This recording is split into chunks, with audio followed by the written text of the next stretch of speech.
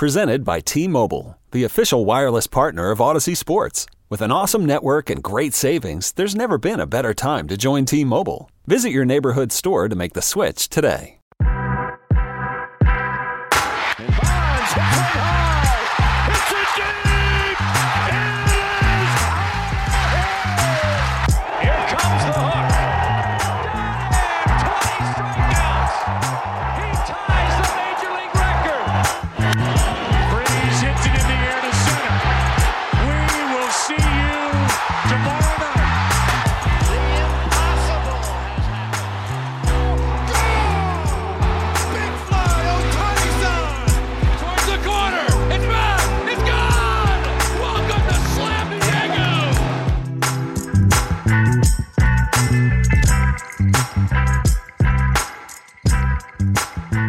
Monday, August 30th. That's Arm Layden. I'm Peter Apple. Normally you see Jack's buttery, velvety voice welcoming you on a Monday. And apparently I'm the guy that's too exciting on a Monday. And I was going to say, you know what, maybe I should take it easy. You know what? No, I'm fired up. It's Monday. I'm ready to roll. We have a huge mailbag episode today. And you're wearing a Bryn Sanity shirt. Of course, I've got it for the people on YouTube right now. You can see it, but if you're not on YouTube, just imagine a Time magazine cover and then Lewis Brinson just hitting a bomb on it, because that's what he's been doing this year, a little bit more than he did in the past. Can you take us through your relationship with Lewis Brinson? Because I personally, and you know this for me, he's been pretty bad his entire career. But there's always a side of me that thinks that he could still be good. He's jacked. He has a baseball body of all baseball bodies. He can really hit lefties. He's super athletic. He's fast. He's strong. But he just doesn't really hit the ball sometimes. But then sometimes he goes on crazy tears. That's why the Bryn Sanity shirt is being worn. Yeah, honestly, though, it's funny because he is uber talented, like you said. Like, I mean, this guy was a top prospect for a reason. He's got every tool you can imagine, but he just has not had the plate discipline and just can't hit at the big league level. I don't really think he's like a piece for the Marlins. Give me the timeline. Give me the timeline of when you got Brinson to now. Oh, my God. So when the Marlins first made the Yelich trade, I don't know if you remember, like, everybody was saying, oh, my God, the Brewers gave up so much just for Yelich. Yeah. Brewers fans were replying like, what the hell for Yelich? Like, what is this? And I remember I looked at the return. I was like, this is a big return, because it was 3 top 100 guys plus another decent pitching prospect in Jordan Yamamoto. So I was like, perfect. Brinson can start in the big leagues right away. Like, we'll see how it goes. And he got up there and just could not hit. He hit 199 in 109 games in that first season. And it's been bad since then. He's still a 199 career hitter in the big leagues now in 313 games. So it's been bad. The baseball body thing is great, but you know, and I see it and I'm like, this guy needs to be sick. But at the end of the day, like, you can't steal first base, and Lewis Brinson is struggling with that. That being said, he went on a crazy run and people were going nuts, myself included, just because everybody had given up on him already. He's a great dude. So I'm all in on just getting amped up about it, but I think he's already cooling off again. So this shirt had a very short shelf life, but I'm still going to rock it until the end of time. And I don't know if Lewis Brinson's going to be a Marlin next year. So I'm just going to enjoy the last few months with my man and turn the page.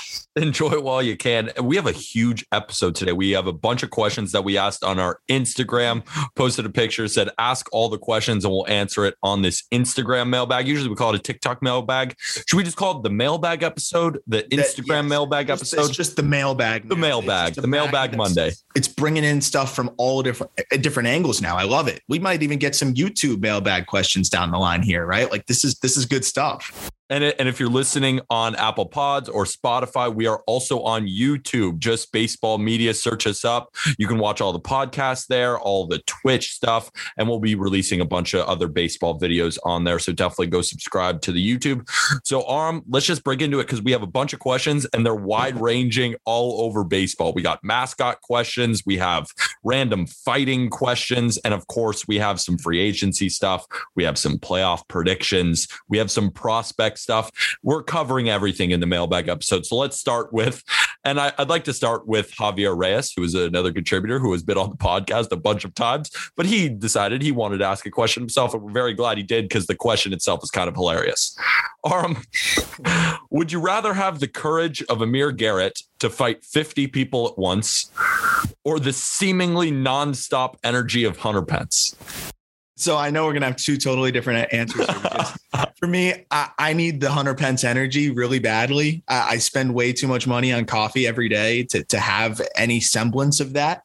So the amount of money I would save on coffee, especially now in New York, bro, like people pay $6 for a cup of coffee here. It's ridiculous. It's unbelievable. And you know what? I'm one of those people. I'm a chump. I pay $6 and I'll get 2 coffees. It's $12 a day on coffee. It's ridiculous. If I have that Hunter Pence ability, no money on coffee. That's it for me. It's a no-brainer.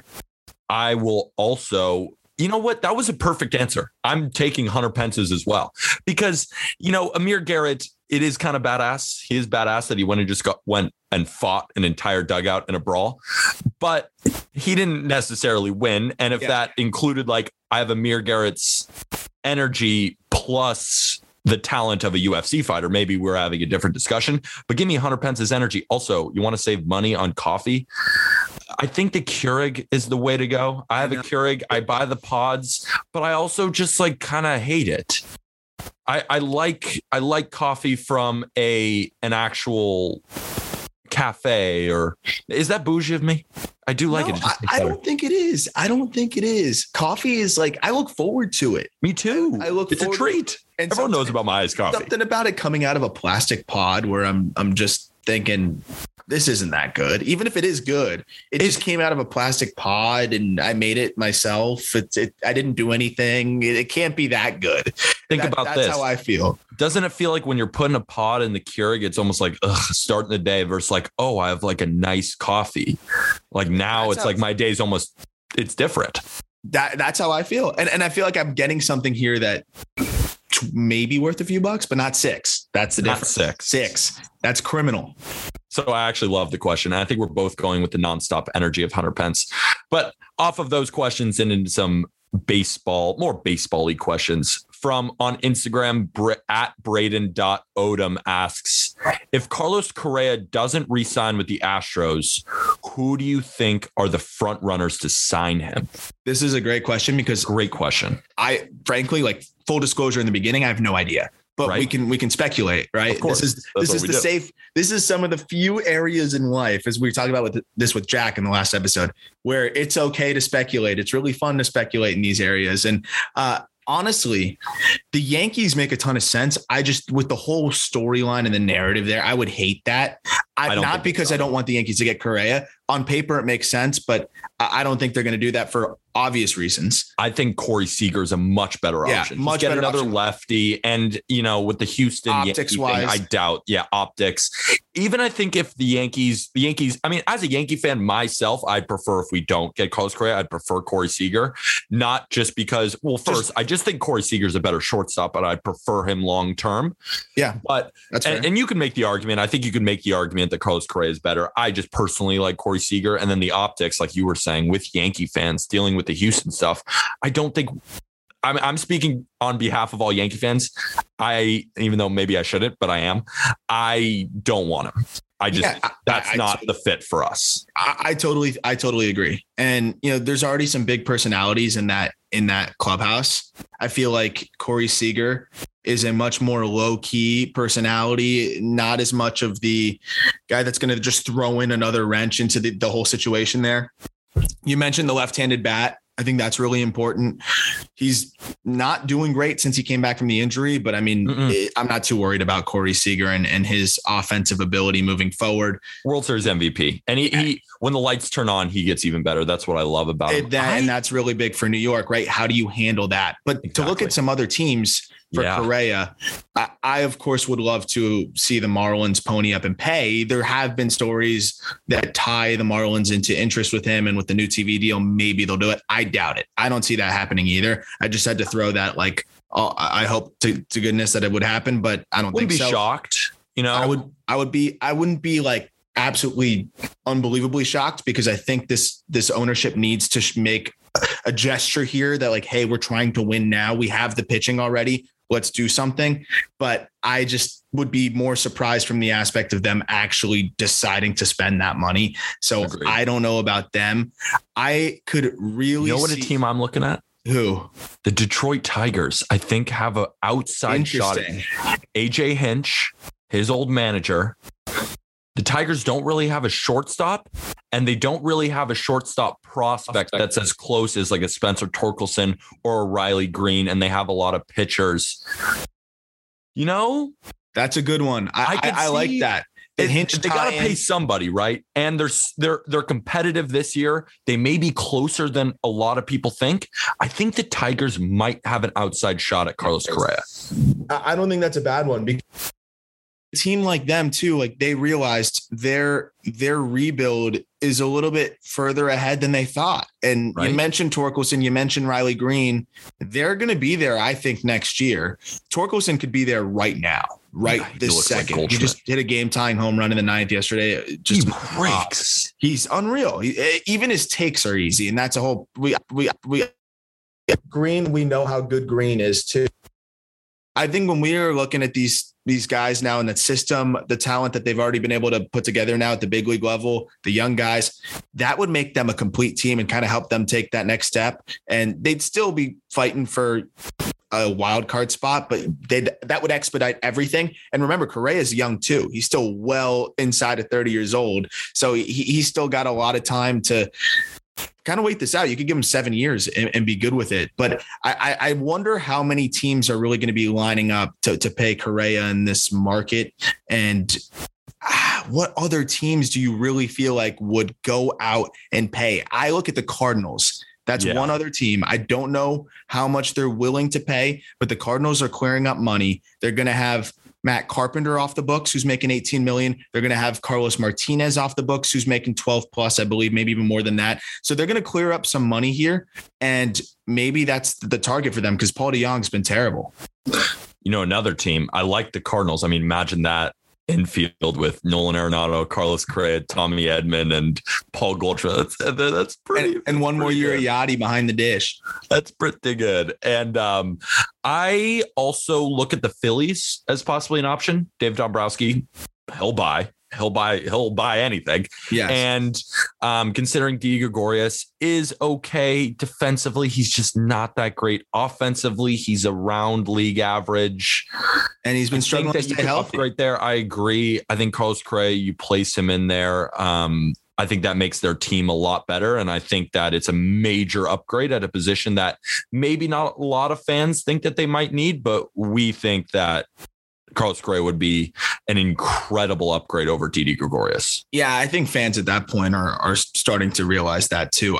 I'm just curious what the finances look like for the Phillies, who seem to be squeezing pennies to extend Real Muto.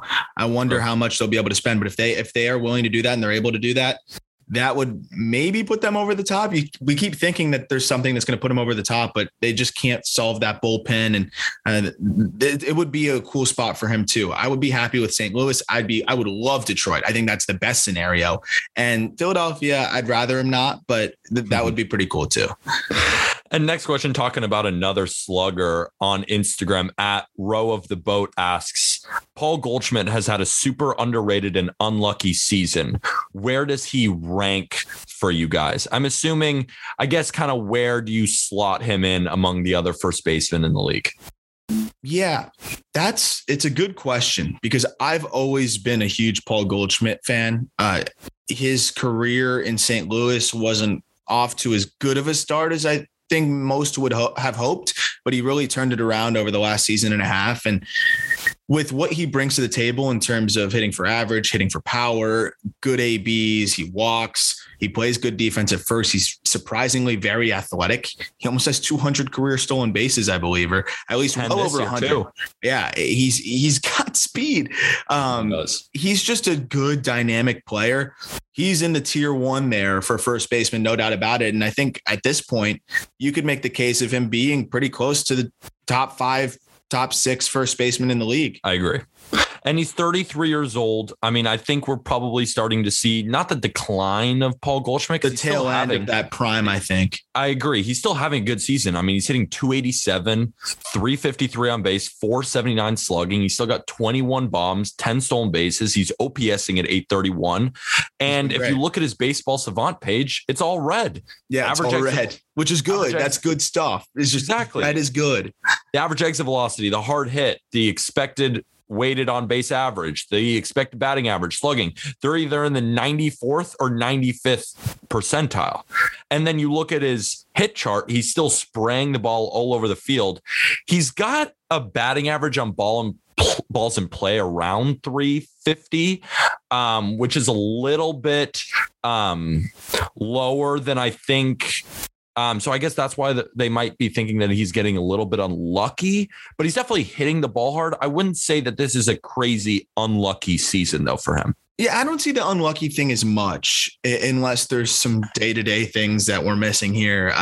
I don't think he's been that unlucky. The BABIP difference maybe is a little bit lower than normal, meaning that maybe the average could be a few ticks higher, but he's swinging the bat well. He's hitting for power, like you said. I don't think there's anything too unlucky, but I do agree that it's not being discussed that much in terms of what he's doing. Not that it's this prolific season, but I was even a little bit surprised recently when I checked back in on the numbers. I was like, he's doing better than I thought he was. I knew he was doing well, but I thought he was doing not that. I didn't think he was doing that well because we're not seeing or hearing about him that much. I think it's because the Cardinals are kind of lying in the weeds, floating between and being in the race and out of the race. And it's just kind of one of those seasons. And he's just not really getting that much attention, but he's doing really well, I think, this year. And part of the reason why this Cardinals team's even been able to stick around now towards the end here. And it's funny, maybe his stats might look better across the board if he was walking more, because he was walking at the lowest percentage of his entire career. Maybe if that on base is closer to the 380 we're used to, that OPS creeps up even more. The WRC plus creeps up. I mean, all these advanced stats, they love walks, and he's walking at the lowest rate of his career. So that's just something to note. Being more aggressive this year, and that's why we're seeing the power come back a little bit more than we've seen in the past. But with that, we saw it with Joey Votto too. Power goes up. We know what's going to happen. You're going to walk a little bit less. And surprisingly, Goldschmidt's not striking out more than he normally does. It's just the walks are less. So you wonder if he's just swinging a bit more frequently in those hitters counts, whereas before he was more comfortable taking pitches and walking. But I think if you're going to sacrifice a little bit of a walk rate for the production you're getting from Goldschmidt right now, you'll take it and run. And the Cardinals got to be happy with what they're getting from the 33-year-old. I agree. I mean, we still, and I guess if we had to end it with where he ranks, we had him at 4 on our top 10 first baseman a couple months ago. I think that's still probably where he's at. I mean, we had Vladimir Guerrero Jr. at 5, and it was on the basis that he just needs to continue to prove it, because we were also obviously looking at track record as well. And he was having the best offensive season out of any first baseman. So we moved him all the way up to 5, considering he was so young. But now I think we can kind of, maybe Vladdy is a little bit better. So maybe then now Goldschmidt ranks closer to the 5-6-ish range, which, I mean, he's still an elite first baseman and still one of the better first basemen in baseball. So we have the next question, and this is a good one because this is a team that a bunch of people have been asking about. At JD_2622 asks, where do the Mariners finish? And it's interesting because the Mariners have actually exceeded a lot of expectations. They didn't show up on our top 10 surprises because we thought the Mariners would be pretty good. It was our top 10 surprises list. And we thought that the Mariners would be okay. We probably didn't think that at this point they would be 4th in the wild card race. They're 5.5 back of the second wild card spot, right behind Oakland, ahead of the Toronto Blue Jays. Because if I told you, that's surprising. If I had told you at the beginning of the year that at this point on August 30th, the Seattle Mariners would be ahead of the Toronto Blue Jays in the wild card rankings, what would you have said? I would have been shocked. And if you added, and the Blue Jays would have gotten Jose Barrios at the deadline, good point. I would laugh at you. I would have laughed at you. And that's more so because of the Blue Jays. I think the Mariners, we knew they were going to be good. But good meaning they'll win 80 plus games. Maybe. Right. That's like what I was pretty good. They'll compete. They're not going to I thought they'd be competitive. Yeah. 500 right around it, maybe a game or two below. I thought they'd float around and fade. That's the big thing, is usually a young team like that, you get towards those meaningful games in September and they start to fade. We're about to get there. They haven't really fully faded yet. And that's where I'm surprised. If they finish really well down the stretch here, I would be surprised, frankly. I think they're going to slow down a little bit. Part of the problem is you're playing Jared Kelenic every day. And I think Kelenick's going to be a really, really good player. He's hurting more than helping right now. He had a good game the other day. And I know when I say something like this and then he has 2 hits, you're like, see, that he helped him win. Yeah. I get that. But we still think he's going to be good on a macro scale, right? Like he's not helping them. He's hitting in like 150. He's really struggling to get on base consistently. He's almost just a walking ground out right now. And I think when you're dealing with that in your lineup every single day, you're holding yourself back a bit. And the Mariners are okay with that because they're looking at his development. And I think certain things like that are going to affect them. Abraham Toro's been swinging it great since the trade. He's still a young guy. Is he going to continue to do that down the stretch here? If Kelenic turns it around, I think they could finish strong, but I'm expecting them to fade a little bit and finish a few games over 500 or maybe even just 500 once it's all said and done, which I think is still a great outcome for them this season.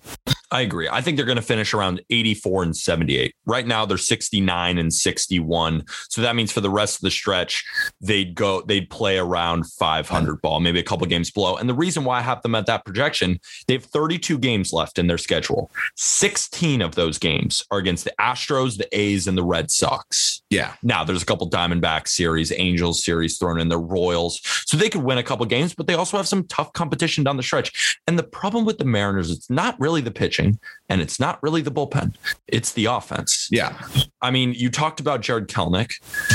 I mean, Toro's been fine, but if we're looking at it over a full season, they're 23rd in runs, and in OPS, they're ranked 27th. That's not a playoff team. No. Like, you can't have an offense. You would have to have the Brewers pitching or the Dodgers pitching or the White Sox pitching to be a wild card contender, but they just don't have that. They do have good pitching and they have really good young stars. And we even said not a couple episodes, it was like a month or two ago now, we have the Mariners having the best farm system in all of baseball. And we think that in 5 years, they could be a top 5 team.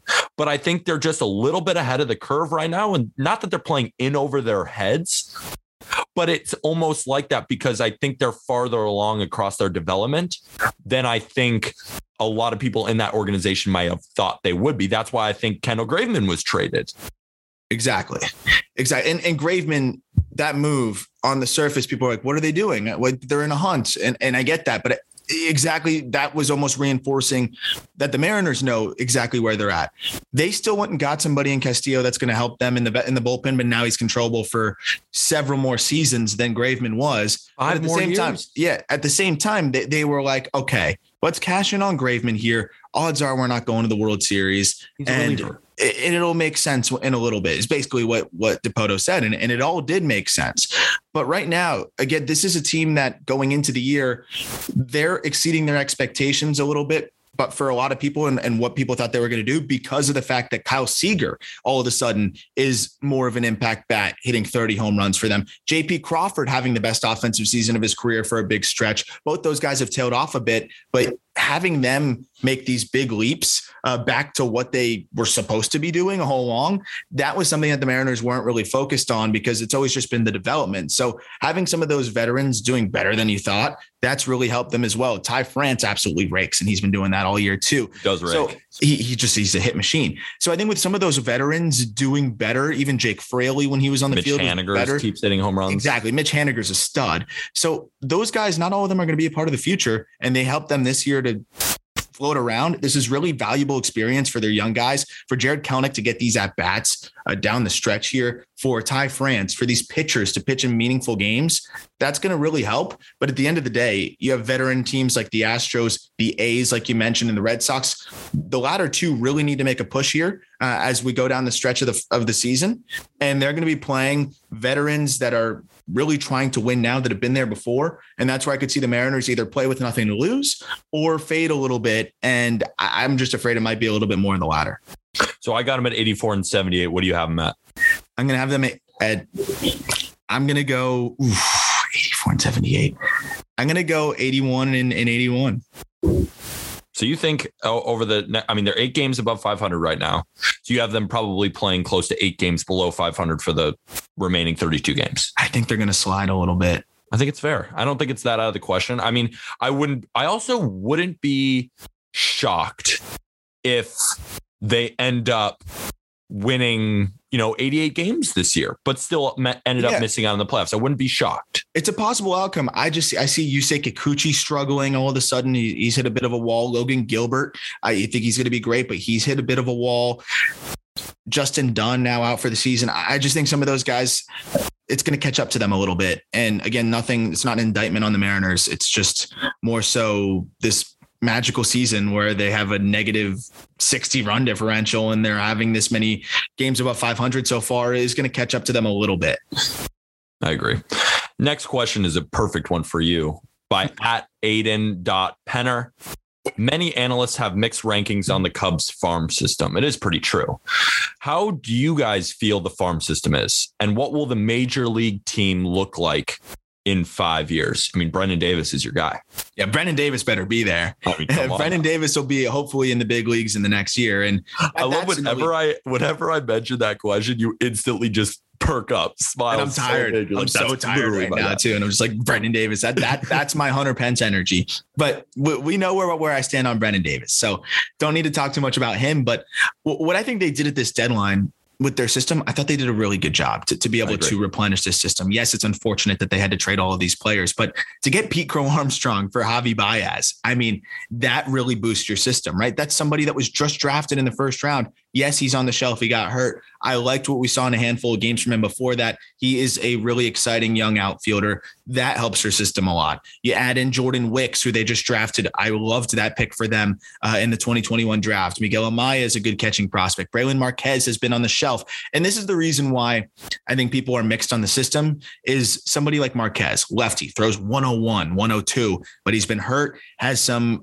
questions as to whether he can stick in the rotation. That's a polarizing prospect. Alexander Canario, he comes over in this trade, has been a menace, absolutely incredible since the trade. Some aren't as sold that he's going to be able to continue doing that. I know Jack McMullen is after he saw him play a little bit, and he's a big Canario guy. So those polarizing guys, I think, are the reason why we see some mixed reviews.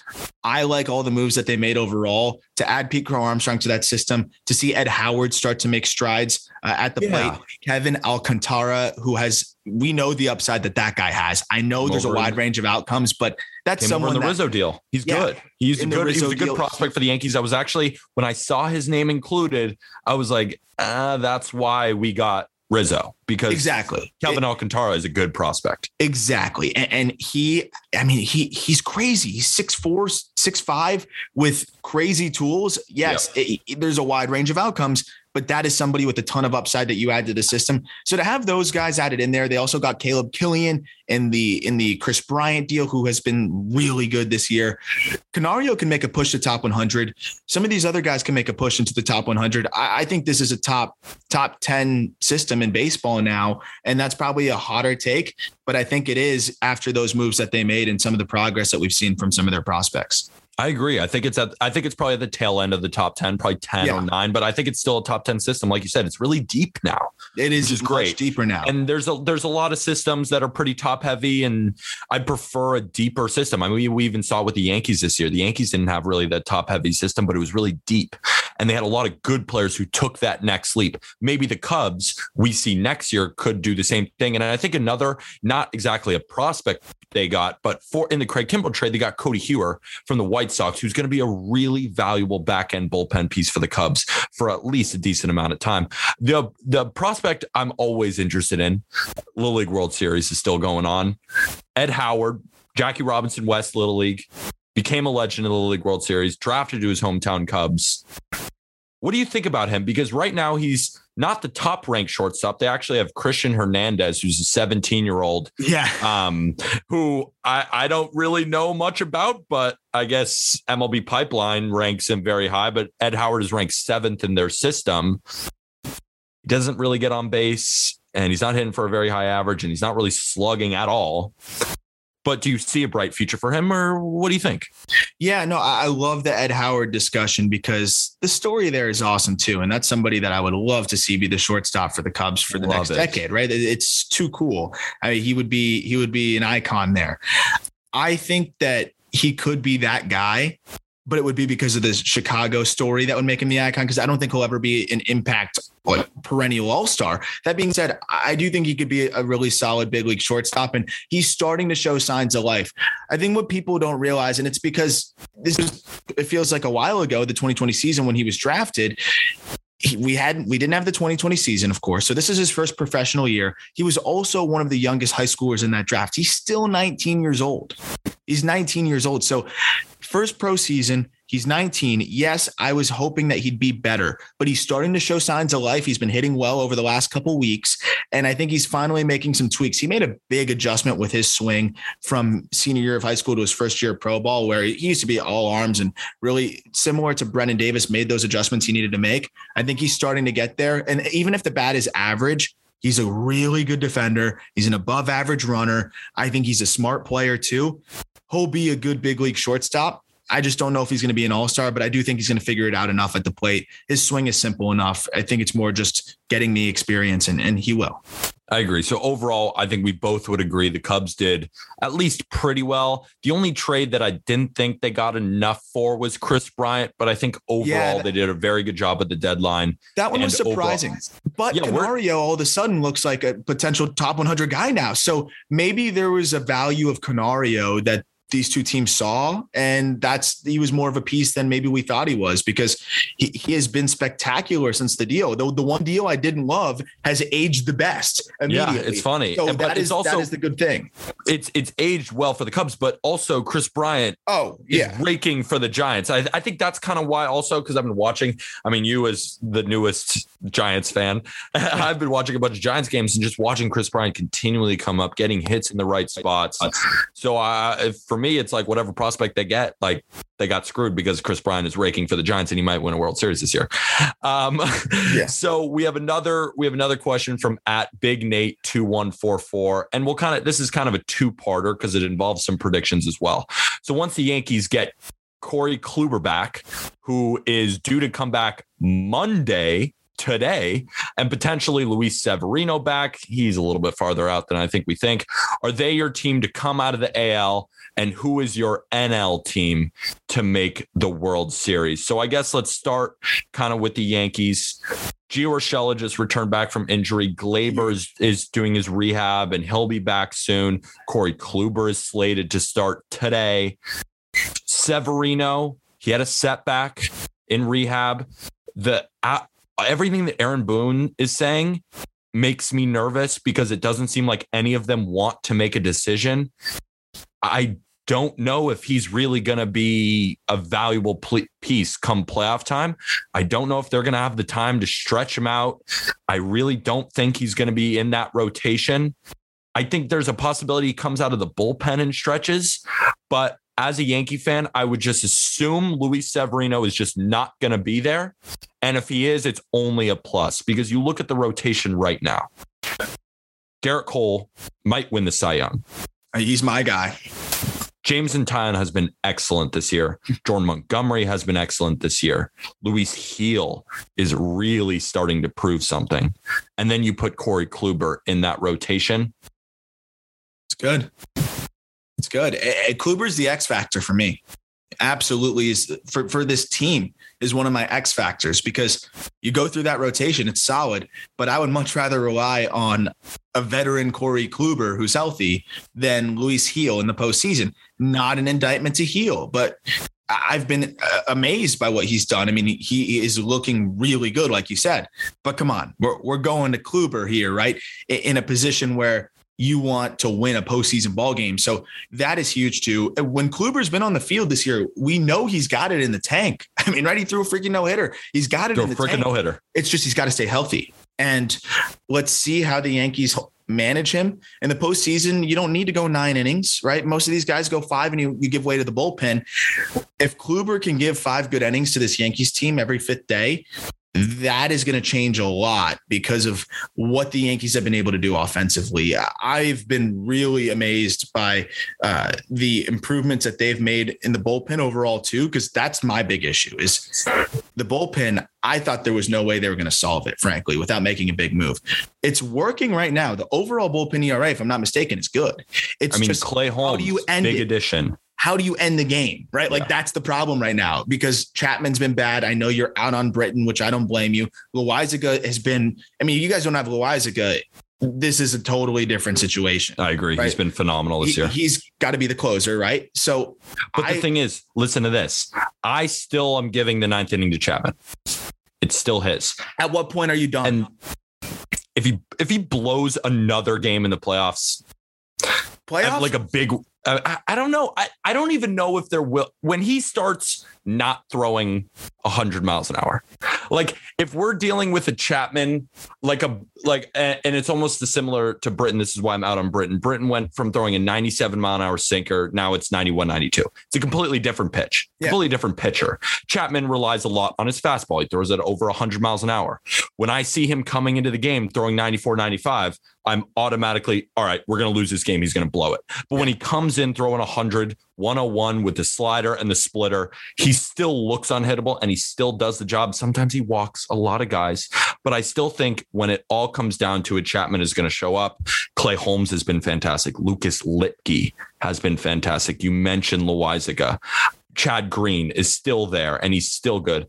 The bullpen is good enough. And then maybe you put a Luis Severino back there when he comes back.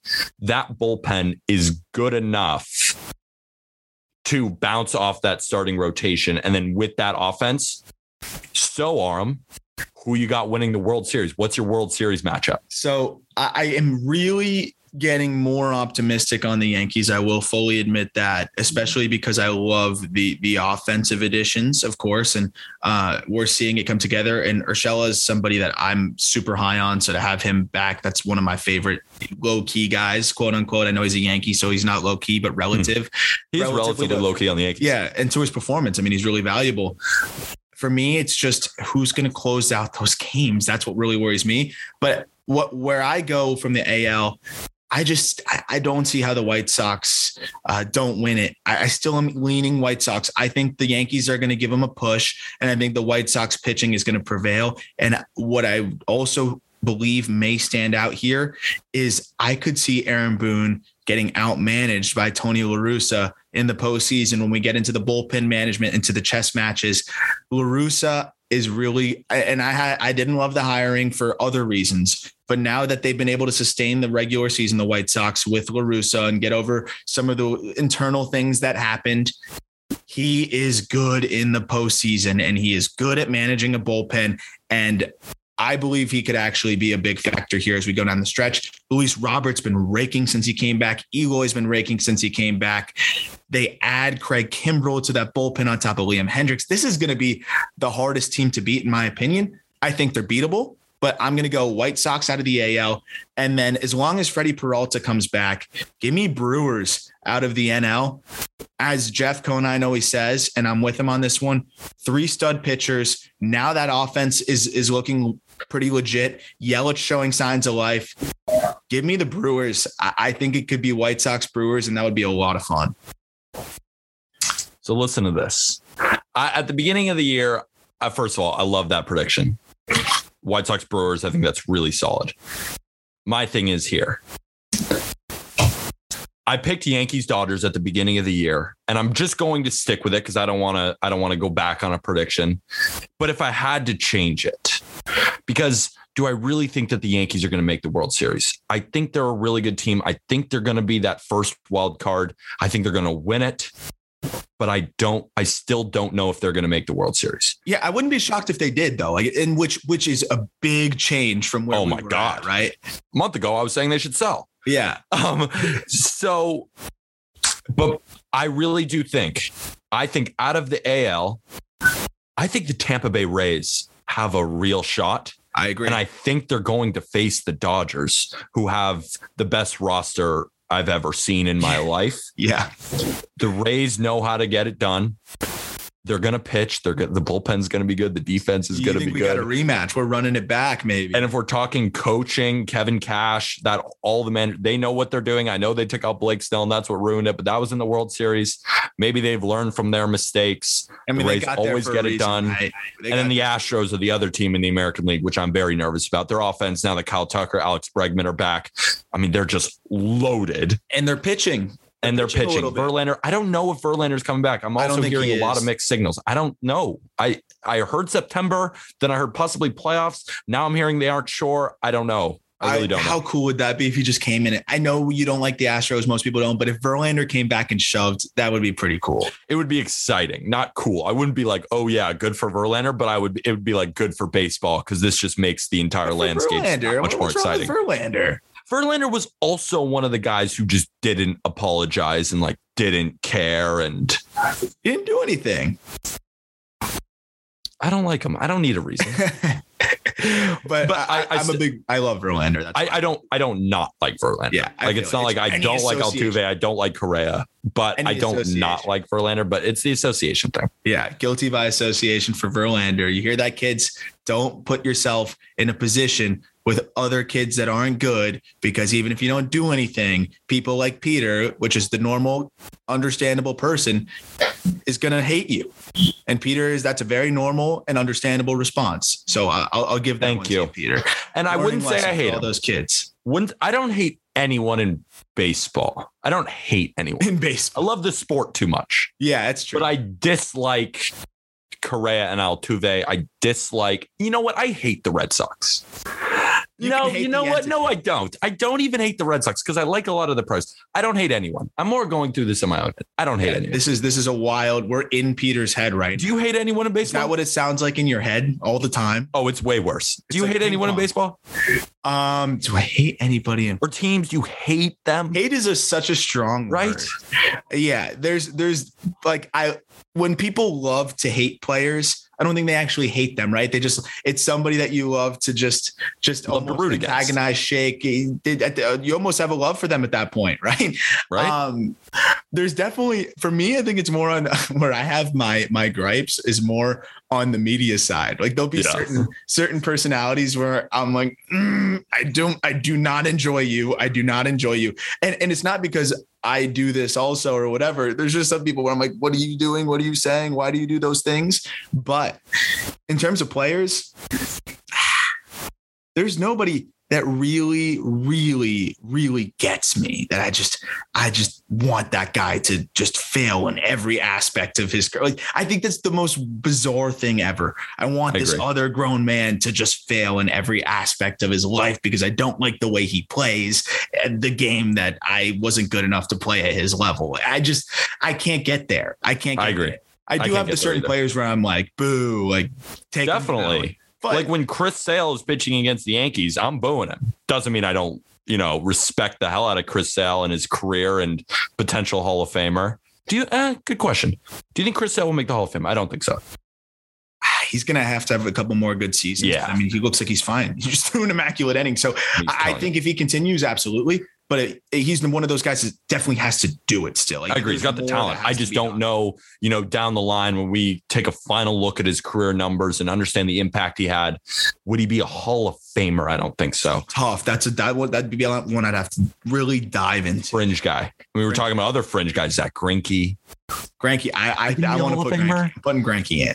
You're going to put Greinke in? Yeah. Who are more? This was the best conversation before we ask our last question, because our last question is really short. Fringe Hall of Famers. Like Paul Goldschmidt is a guy who we were talking about. I was looking at him. Paul Goldschmidt will be a Hall of Famer. Here's my problem with him, because I was really like, he should be, but he's 33 and just doesn't have the body of work. 1,500 hits, 270 homers, I believe, off the top of my head, like really good numbers. But how many more seasons does he have? right? Is he have 5 good seasons left? Could he play till he's 40? I mean, if he hits till he's 40, then maybe. So it's going to be interesting for Goldschmidt. He's going to have to age like fine wine if he gets in. I just don't know if he's going to amass the numbers at the first base position too. But if he had enough years, I 100% think he's the perfect candidate to be able to get in, but just not there yet. Posey for me is a fringe guy, doesn't have the body of work either, but the difference is Posey dominated on a different level. I think if you're not going to have the body of work, you have to dominate the game for several seasons, be one of the best. And that's what we saw Posey do for 5 years, where he's winning 3 World Series, winning an MVP, winning a World Series MVP. That's just a different level. And at catcher versus first base, that's why I think more so Posey as one of those shorter body of work guys. But we'll see. I love Goldie. Last one, Nolan Arenado, Hall of Fame or not? Oh, tough, right? Another guy that's got to show it at St. Louis. Yeah. But his defensive prowess is so good, and you can't cite cores to discredit the defense. No. And most players that have that kind of defensive prowess get into the Hall of Fame with really meager offensive stats. And we've seen it. So if that's the case, I'm going to side that he's in, because he's still competent offensively, and he's so incredibly, he's gotten a Gold Glove every single year he's been in the big league. So if we're talking about how prolific he is defensively, even with his numbers a little bit down, given that we expected that, he's still over 800 OPS. He's still valuable offensively. I'm putting Arenado in. This is a fun conversation. We can do a whole episode on that. 100%. We should do an episode on that in the off season. So last question before we wrap up. It's kind of a fun one. Asked by @RFUNYAK4 on Instagram. Who has the best mascot in baseball? I think it's hands down the Philly Fanatic. No doubt about it. I also like Mr. Met. I feel like Mr. Met is cool. I also like Green Willie. You like them all. I do. I like them. I like them all except for one. I hate the Rockies. Speaking of hate, I hate the Rockies mascot. But other than the Rockies mascot, who will not be named, I am a big Philly Fanatic guy. You know why? Because he's got that big, or he or she. Is the Philly Fanatic a male or female? I think it's is there a female Philly Fanatic? I thought there was. No, I think there's both. I think there is. Or is it just one? I don't know. Well, that's another conversation, I guess. But we'll have a whole nother podcast episode. The big stomach thing that they're able to just throw around and stuff. Like that's what they do to get the fans hyped up. It's just like shoot their stomach thing forward and just like move it around. That's sick. Most of the other ones don't have like a go-to thing. Billy the Marlin just walks around with a giant torpedo on his face that you could like stab people. I don't get that one. I'm not a big Billy the Marlin guy, to be honest. What is the Yankees mascot? They don't have one. They're one of the few without. The Yankees don't have one. Can we say something real quick? The Angels have like the rally monkey. Yeah. I don't know what that is. And I think there's one more team that doesn't. The Yankees are so lame. I'm sorry. Like the organization. So lame. I mean, you can't have facial hair. That was a George Steinbrenner thing. I know it's the old fashioned Steinbrenner baseball. There shouldn't be a sideshow, blah, blah, blah, blah, blah. They can't have mustaches though. Yeah. Mustaches are okay. Yeah. But who decides that? The Cashmans just said mustaches above the lip, good, below the lip, bad. I think it was a George Steinbrenner thing in the 70s. I know. I think that's really where it comes down from. I think George, he wanted a more corporate look with his team. And so he said in the 70s, you can't have facial hair. Corporate. Because I like it. Look at baseball, they think corporate. And it's funny, when I was working for the Yankees too, that's the entire thing through and through. When I have my suit on, even as a 19-year-old intern, I got to be freshly shaven every single day. So it's not just the players. It's every single person within that organization. It's lame as hell. I kind of like it. You like it? Maybe it's because I've grown up with it my whole life and I've become so used to it. So now it's like our thing. That's really cool. Maybe they'll do like a dress code. They probably already do. What's the dress code? So you got suits. Come on, baby. I was wearing a suit every single day with some of my maybe not fondest memories, even though working for the Yankees was one of the greatest things that I've ever done in my entire life. But one of the least fond memories is riding the subway, 104 degrees. Oh. I'm in a full suit, sweating like you couldn't believe. Yeah, that sounds horrible. That's something that's nightmare. But then again, that's not a Yankee problem. That's a New York City problem. It's just hot as hell here. It's real hot. It's real hot. Maybe that's why they say no facial hair. It's just looking out for you guys. You're actually helping. Yeah.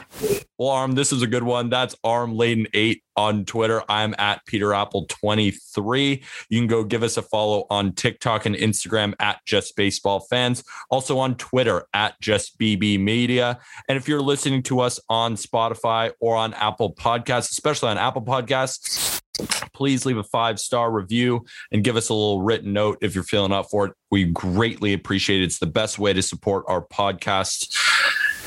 Anything else you want? Also, go sub to the YouTube. We're on YouTube. We're on at Just Baseball Media on YouTube, at Just Baseball Fans on Twitch. We're streaming Tuesday through Friday. I'm doing Wednesday and Friday. Kendall's been doing Tuesday and Thursday. Arm's going to get thrown in the mix. Javi is going to get thrown in the mix. Maybe you humbled me and I don't like it anymore, but we'll see. Did I say maybe? I said maybe because you knocked me around last time. I also have one really important thing. I think I just found my purpose outside of just baseball. I want to break glass ceilings. I've decided I want to make a change in this world. And I want to be the first person with facial hair to get hired by the Yankees. I want to break that glass ceiling. I want to be that basically pioneer. So that'll be the side mission for me. First, I got to grow a decent beard. Which you just got to get you have to be such an electric media personality that they just say, screw it. Screw it. We're not going to do it for Judge, but we will for Layden. Well, Jackie Robinson had to be the best to crack the big league. So you're going to compare yourself to Jackie Robinson on this one? No, what I'm saying is that's what I have to strive for, is that level of greatness.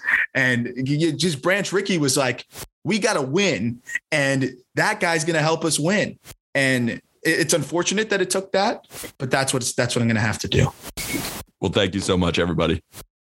Presented by T-Mobile, the official wireless partner of Odyssey Sports. With an awesome network and great savings, there's never been a better time to join T-Mobile. Visit your neighborhood store to make the switch today.